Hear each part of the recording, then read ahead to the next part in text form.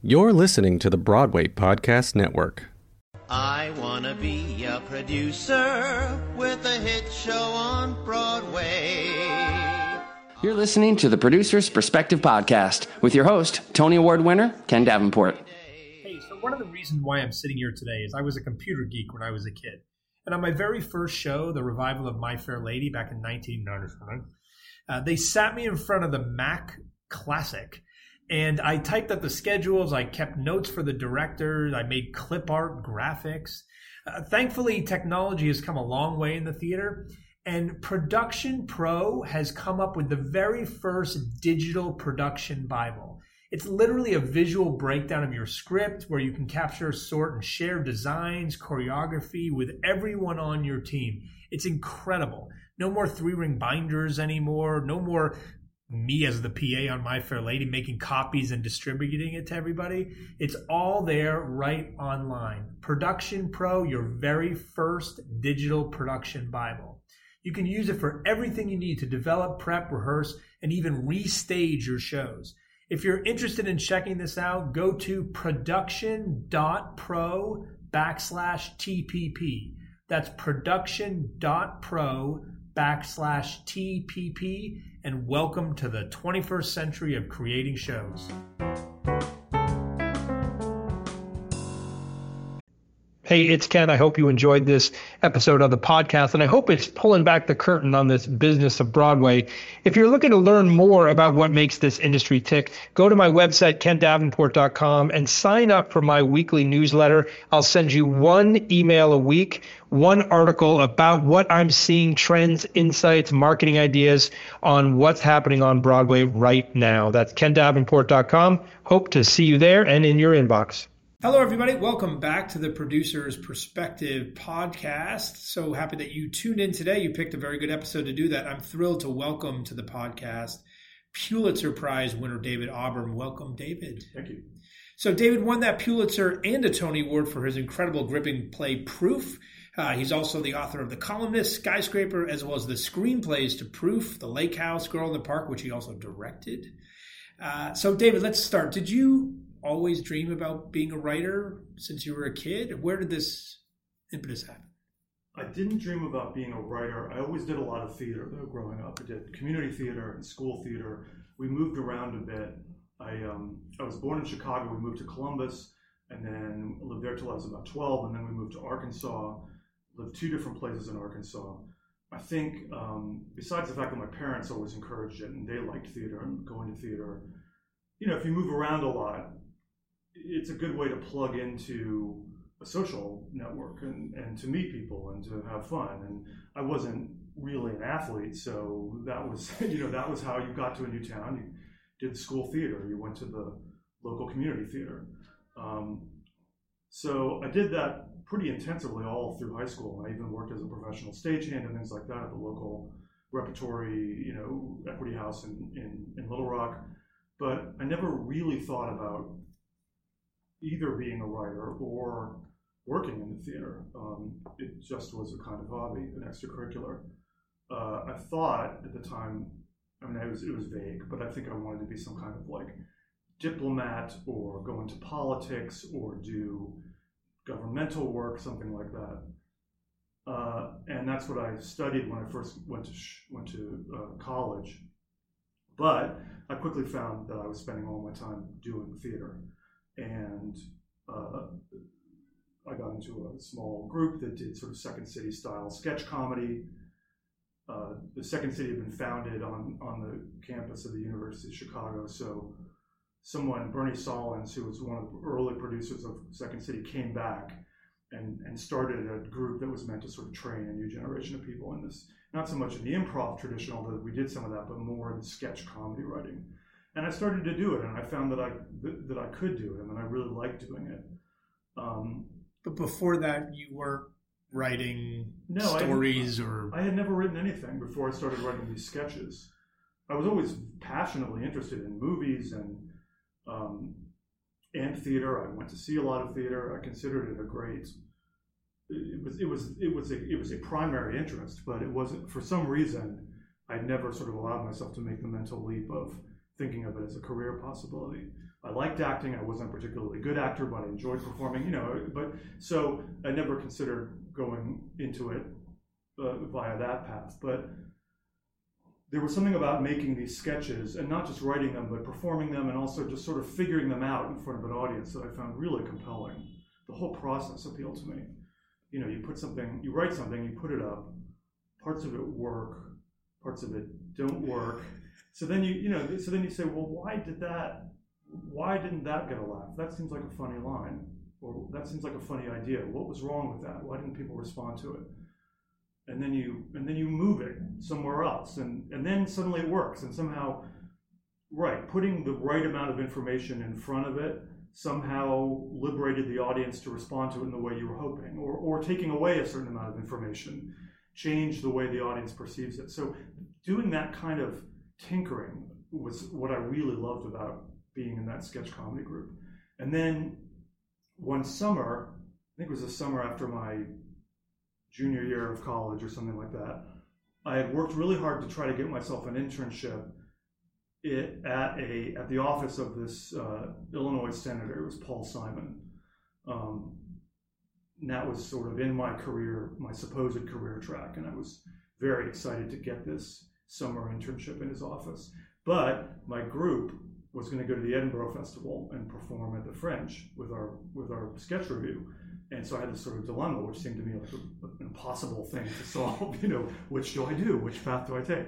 And then I realized, no, it's an incredibly easy decision. I'd much rather go to Edinburgh and drink and have fun and perform with my friends, and than sit in Paul Simon's office in the Louvre all summer. So that was a kind of moment of clarity where I thought, yeah, I think this is where I want to go. I think I want to do this. Didn't know how, but I first began to think of it as possible career trajectory then. I want to get back to this idea about you starting with comedy and hearing the reaction, because that doesn't happen when you write drama.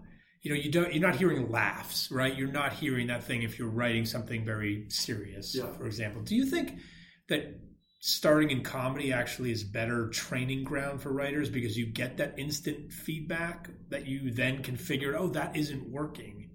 It's a very good workshop. I mean, it's not just the laughs. It's the experience of holding the audience's attention or recognizing that they're clocking into the premise of whatever you're doing. I mean, what's really nice about a 3 or 5 minute sketch is that all of the rules, or many of the rules that apply to it, scale up really nicely into larger things, so that you can, once you sort of figure out some basics about how you tell a story in 3 or 5 minutes, how you set up a premise, how you establish character, those kinds of things, you're sort of ready to move on and try to do it in a 15-minute piece or a 20-minute piece or an hour-long piece. If you read Pinter's review sketches, that's how they operate. I mean, they're not actually all that funny, many of them. They're not intended as comic pieces, although some of them are very funny. But they are these sort of like in miniature, these plays in miniature that do most of the things that his larger plays do, but they do it very quickly. So when did you scale up? What was the first play that you wrote or decided, I've done sketches, they're working, I'm going to try my hand at something longer? Well, one summer we got together and decided to improvise a play and write it down. I had a number of friends who were older than me and had gone on to sort of work in the Chicago theater scene. And one of the things that they were trying to do was create these improvisationally developed plays. So we did this one summer. We did improvisations. I was the director. I sort of helped shape the improvisations.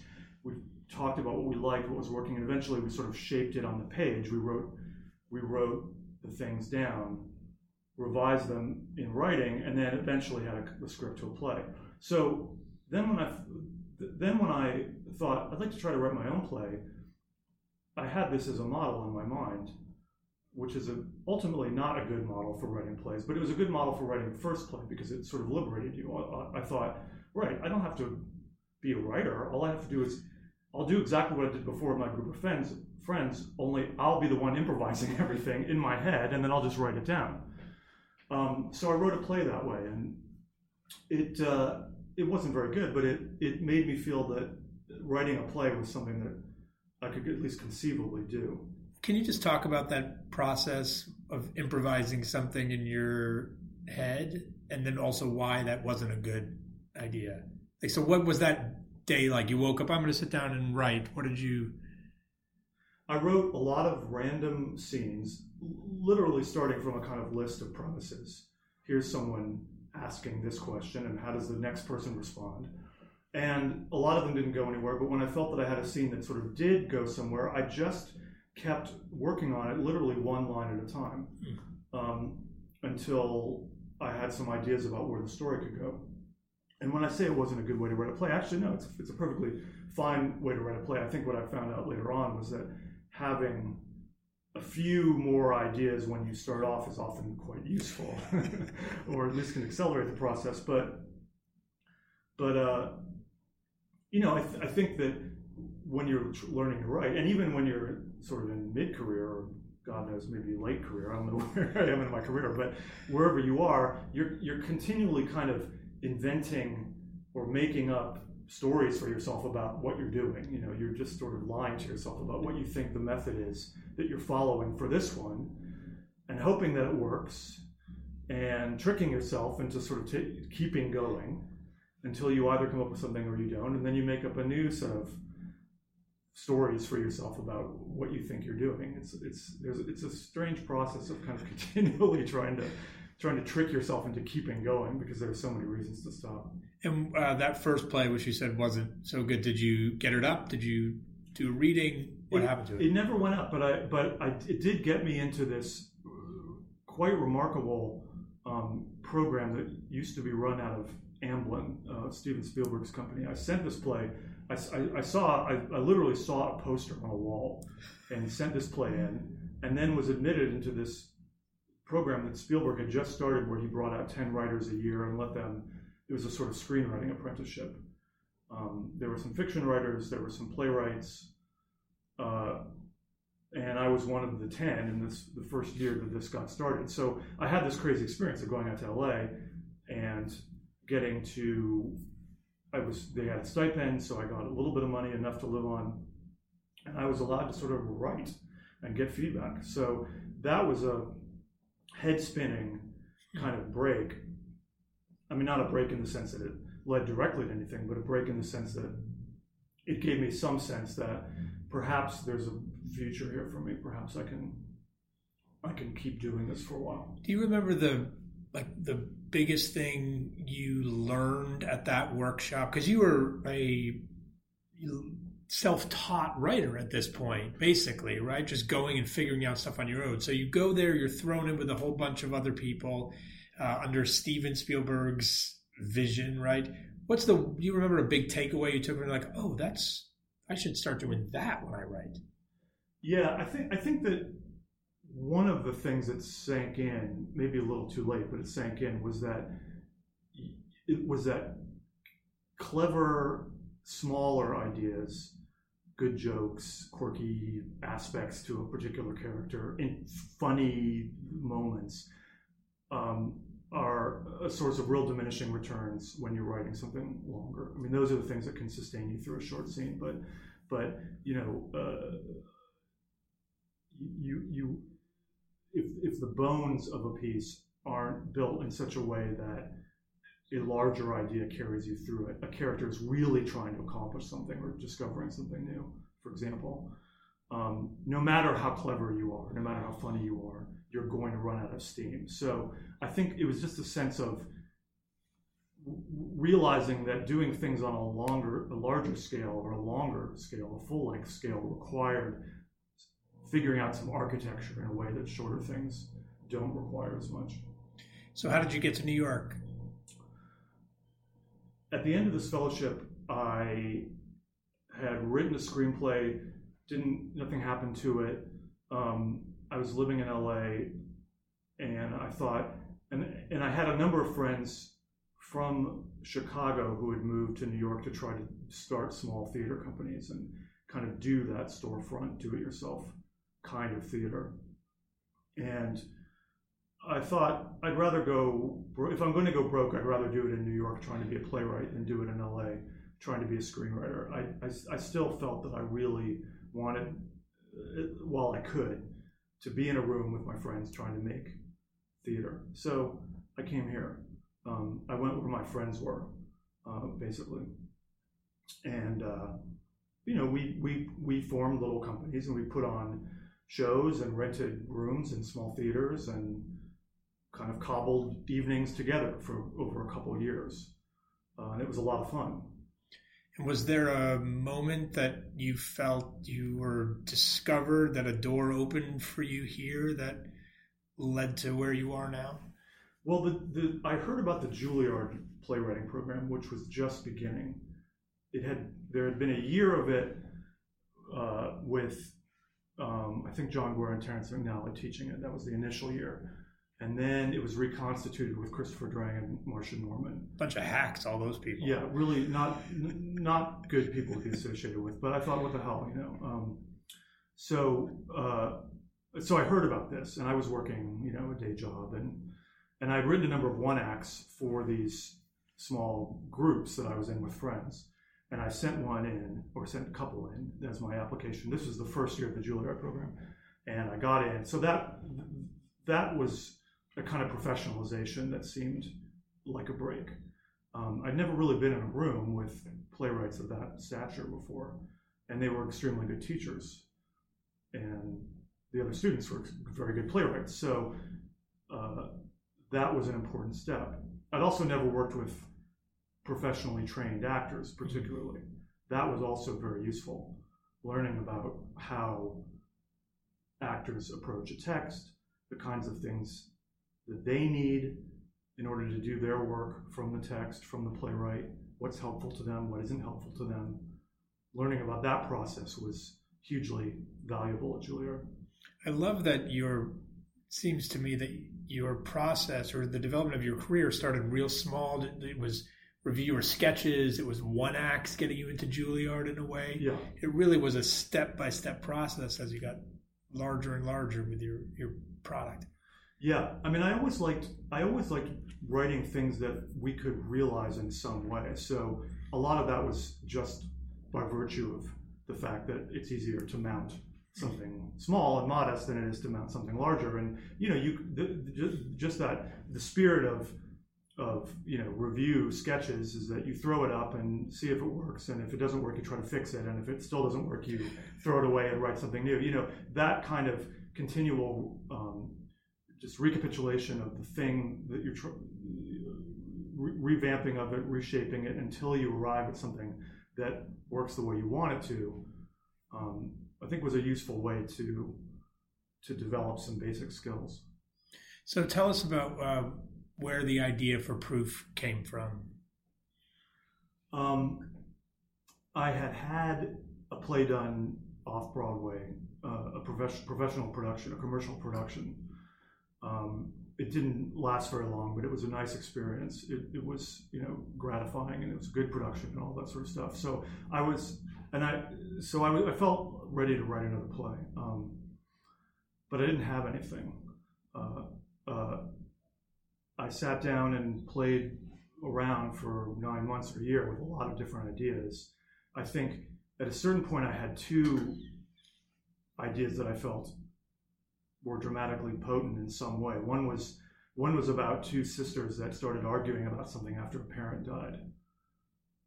They found something left behind, and this began a sibling dispute.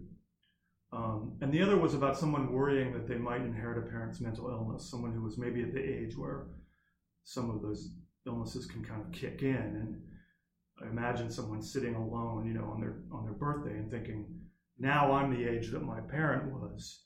Is this going to happen to me? And both of those, for whatever reason, just seemed like potentially potent situations. And it was in looking for a way to put them together that Proof really came about. I mean, I was thinking about what could these sisters discover? What could this legacy be from this father? Is it a book manuscript? Is it a piece of music that he wrote? Is it a painting? Is it? And then the thought of a mathematical or scientific document seemed really interesting to me, partially because its authorship could be called into question, and the fact that a number of well-known mathematicians have suffered from mental illness kind of gave me the bridge to that other idea. So once I had those pieces and the kind of link to them, between them, I was able to write the play fairly quickly. What's fairly quickly? Well, the first draft was fast. I mean, maybe 6 weeks or something like that. Wow. But it was a very sketchy, kind of almost like a blueprint draft. And then it took probably a year or 6 months or 9 months, something like that, to really think through this framework or this scaffolding that I built. All the pieces were there and all the characters were there. And the scenes were the scenes that were ultimately the ones in the final play. But, putting meat on this skeleton took quite a long time. But once I finished that process, the play was substantially done. I did a few changes when it was in production, but not very many. After the blueprint, did you do a reading of it or anything? Did you just say, okay, I've got my blueprint, I'm going to go back now? No, I felt excited about the story that it was telling, but I knew that it wasn't finished. But once I did do that sort of second larger draft, I started to have readings. I put together a group of friends, and then I did a reading with some producers. Eventually, did a reading at Manhattan Theater Club. That was the reading that Mary Louise Parker did when the theater decided to produce it. And we're going to get back to proof in a second, but that process of a 6-week blueprint, have you used that same process on future plays, or does your process really change every time? No, I mean, one of the really confounding and frustrating, but also interesting things about doing this, at least for me, is that whatever method you end up using to write a play doesn't end up being applicable to the next play. And it seems like, at least so far, writing a play is mostly about figuring out how to write that play. I mean, as opposed to simply understanding what it is you're trying to say. I mean, you sort of have to devise a whole new way of writing. That's probably putting it pretentiously and too strongly, but sometimes it feels like that to get the thing written.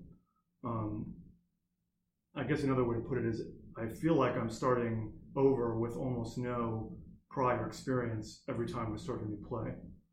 That's probably not really true. I mean, I think I am bringing things that I've learned and experienced to it, but it feels like stepping out into thin air kind of thing.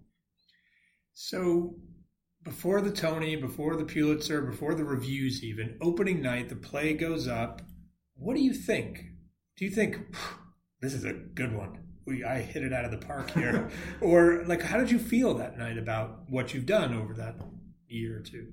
Well, I mean, I remember feeling a number of different things. The rehearsal process was really good and smooth. And it was the first time I worked with Dan Sullivan, and that was very pleasant and creatively, successful, and I enjoyed it. So I'd had a rehearsal process that didn't feel particularly fraught. And then on the final dress, we had that sort of classic final dress where it felt like it was the play taking place underwater or something. And I remember taking the subway home and feeling like, all right, I've got to get my resume together because I'm going to be hitting the temp agencies tomorrow, quite literally, But by the time we were into previews, we had 3 weeks of previews. I felt this is working well. The audience is responding to this and clicking into it and living with the story in a way that felt really good and satisfying. I mean, I didn't know if it would be a hit. I didn't know if it would be well reviewed, but I felt that it was a good show. So I felt that whatever happened, it was a good show, and I was eager to keep trying. And then it did become quite successful, and that was very surprising. Not because I didn't think it was a good play, but because you don't expect anything to sort of take off the way that play did. How did you feel when you found out you won the Pulitzer? What went through your mind? Were you like, of course. This is a great play. No, I was flabbergasted. I mean, it was never. I was delighted. I was thrilled. I had a certain amount of a slight sense of foreboding, like this is too much too soon. But I was, I was thrilled, and I thought whether or not whatever this does or does not lead to, or doesn't become, the only way to make sense of this is to sort of think of it as a credential to use to do the work that I want to do next, and to take whatever kind of artistic risks I could take next. I thought, now I have no excuse but to just try to write the plays that I'm really interested in writing. That's the gift that has been given to me, at least for a portion, period of time. So I tried to take it in that spirit. If you could distill it down to one thing, what do you think's the one reason why that play works so well? That it resonates with an audience, that it's become such a special piece of theater? Is there one reason? I think the scenes are very playable. I think that they're good scenes for actors, ultimately, I think. So that actors want to take those roles on. That's been the lifeblood of the play. People wanting, particular performers wanting to act it, and one of the nicest things about the afterlife or the ongoing life of that play is that it gets done a lot by acting students, and partially that's just because the roles are the right age for young actors. But I'm proud that the scenes are good scenes for young actors, that they're good teaching scenes. So I think that's my short answer. Well, having seen that original company, I remember those scenes are, as I said in my introduction, just gripping. I mean, tennis matches of dialogue there. Very, very gripping.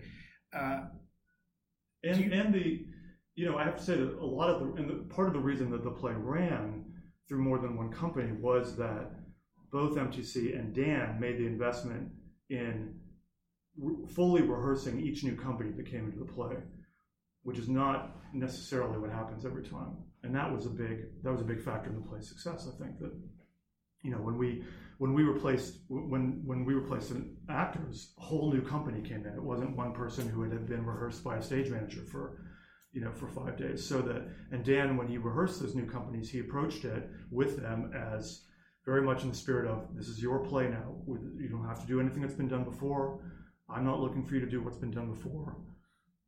We're going to reinvent it. And, that kept it fresh through a long run.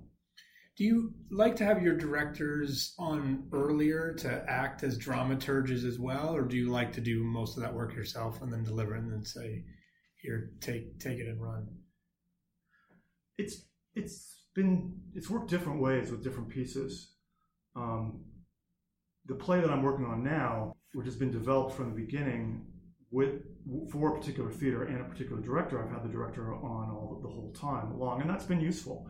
It's actually sort of something new for me. I've never had that, but it's been nice to be able to check in with this director, show him things, and give him ideas and see if he feels that they're promising or what he feels the pitfalls might be. But that's sort of a new experience. I haven't really done that before. Do you read reviews? Sure. Why? I feel it feels weird and neurotic to go out of your way to avoid them. I think you're going to end up getting a sense of what the reviews are anyway. People will send you an email that says, "Oh God," people will send an email that says something like, "Listen, that New Yorker review, just that guy's an idiot. Don't listen to him." So then you know whether or not you wanted to read it, what was said. So I think, and also I just generally want a sense of how the play has been received, and even though it can be painful, if it's a real stinker, I don't torture myself. I don't read every word, but I want to have at least some sense of what the response to the play has been. You see a lot of theater now, I assume. Yeah. What's the biggest challenge or problem that you see in new plays? The biggest, for lack of a better word, mistake that you see writers make today, especially new ones? I don't, there's so much good new writing now, and there are so many good young American playwrights that I can't say that I see a particular problem. I mean, people do things in ways that are now, sadly, I don't like to think of myself as middle-aged, but I'm getting there, and you realize what that means, which is that people do things in ways that seem surprising and unfamiliar to you. sometimes that can be exhilarating. Sometimes you feel kind of cranky and fogyish, but you fight hard against that reaction because it's the nature of art to continually change. I think one of the more unfortunate things about modern theater in general is just that you're so restricted in terms of the number of people you can put on stage and the scale of what you can do. You can go for a long time and see nothing but 4, 5, 6 character plays. I write those plays myself, not only for mercenary reasons, but just because those are the kinds of plays that I was trained to write and that I understand how to write. You forget there's a whole other kind of theater. I just directed a production of The Petrified Forest from 1935, the Robert Sherwood play. It has 20 characters. We had 13 actors. It was exhilarating. It was thrilling. And it's sad that it's so thrilling. It's not that unusual for most of history, plays were this size. And yet you get to have 13 people on stage and you say, God, I don't know how to do this. Where do I put them all? What do I do? So getting to work at a larger scale is really exciting. It's not something we get to do anymore as much, although it still happens. Playwrights still take chances. Theaters still take chances on those plays. So in general, I feel like we're in a very, very good, fertile time for American theater. Extremely strong. So you started in Hollywood, writing in that fellowship program, writing a screenplay, thought about LA, came over here, wrote some plays, picked up some trophies for the mantle, and now you've written some screenplays, of course, as well. Yeah. What's the difference between writing a play and a screenplay? There's a difference that has to do with the legal nature of what you're doing. I mean, when you write a play, you own the copyright of the play. It is your play. The theater doesn't buy the play. They option essentially the right to produce it for a certain period of time. And that's reflected in all the kind of arrangements, unspoken and spoken, that you have with all the people who work on the show with you, so that you are treated as the author of this work throughout the process. That's not true in the movies. It's not really your movie. It's the director's film or the producer's film. So you enter into it with a different mindset, I think, and a different understanding of what the range of your authority is going to be. That's probably the biggest difference. I mean, if you want to have the kind of experience with a movie that you have in the theater, as a playwright, you have to direct the film. And the process for you for writing a screenplay and a play, is it similar? Do you have to put on a different type of hat before you sit down to start crafting a screenplay? I mean, usually if you're contracted to write a screenplay, they want more information going in about what you're going to provide. They want more preliminary treatments, and they want the story to be more fully worked out than I usually would when I'm writing a play. So very often the experience of writing a screenplay is you spend a lot of time developing a document that's sort of like a treatment, and then the actual writing, even though you do a lot of invention, when you're scripting it, more has been decided already in the treatment phase. That isn't really true of playwriting. I'm usually flying more by the seat of my pants. You directed your own screenplays. Have you directed your own plays? A couple times, but I really don't enjoy it that much. I like directing. I love directing plays, but especially with a new play, I like having another director. I don't find it that interesting to direct my own stuff. I don't make the kind of discoveries that I think you want to have people making. It's probably kind of flatter result, but I love working on other people's work. Advice to writers out there that are looking to make a dent in the business? Well, I think if you're just starting out, the best thing to do is just to go where your friends are, to find a community of people and make theater with them in whatever sort of situation or whatever level of production that you can. If you're putting something in a basement, if you're putting on something in a bar, small theater, building some kind of community, I think, is where most careers come from. I mean, I think historically that's how careers are made. You find a group of people who are like-minded, you put on shows with them. Some of them are terrible, some of them are good. You learn from them, they learn from you. Eventually, perhaps someone in that group gets a break and they can kind of drag you along with them. Maybe you're the person, but but careers come out of small communities of people making theater together. And you answered that question as I think most people do. Well, if you're just starting out, what if you've been slogging away at this for 10, 15 years, you've written a bunch of stuff and nothing has really taken off? Your advice change for those folks who are still banging their head against doors trying to get them open? I guess it's that there is no one model of how careers work. So not having had a production that you like or whatever it is after a certain point, or having spent a certain number of years without the success you want, does not mean anything. It doesn't portend anything. This business is too random and too strange. So that, so I think if you're thinking in terms of any one template and thinking that doesn't fit what's happened to me, therefore it's not going to happen to me, I think that's usually mistaken. Okay, my last question, which is my genie question. I want you to imagine the genie from Aladdin comes to visit you, knocks on your door, and says, "Thank you for your contributions to the American theater, and I want to grant you one wish." What's the one thing that drives you crazy about Broadway? You're such a nice guy, very genteel. What would make you flip this table up, curse, swear about Broadway that you'd ask this genie to wish away in an instant? Well, I mean, it's got to be ticket prices, right? I mean, it would be ideal if anyone who, especially, let's narrow it down, let's say to high school students. Let's say any New York high school student, public high school student, could walk up and buy a ticket to a play for the price of a movie. That would be a kind of utopian ideal, and that would be fantastic. It would be thrilling. So that's my lamp rubber. It's a good one. Well, thank you for that. Thank you for joining us here today. Thank you, all of you, for listening. Don't forget to tune in for next time and next episode, and don't forget to subscribe. We'll see you then. Look out, Broadway, here I come.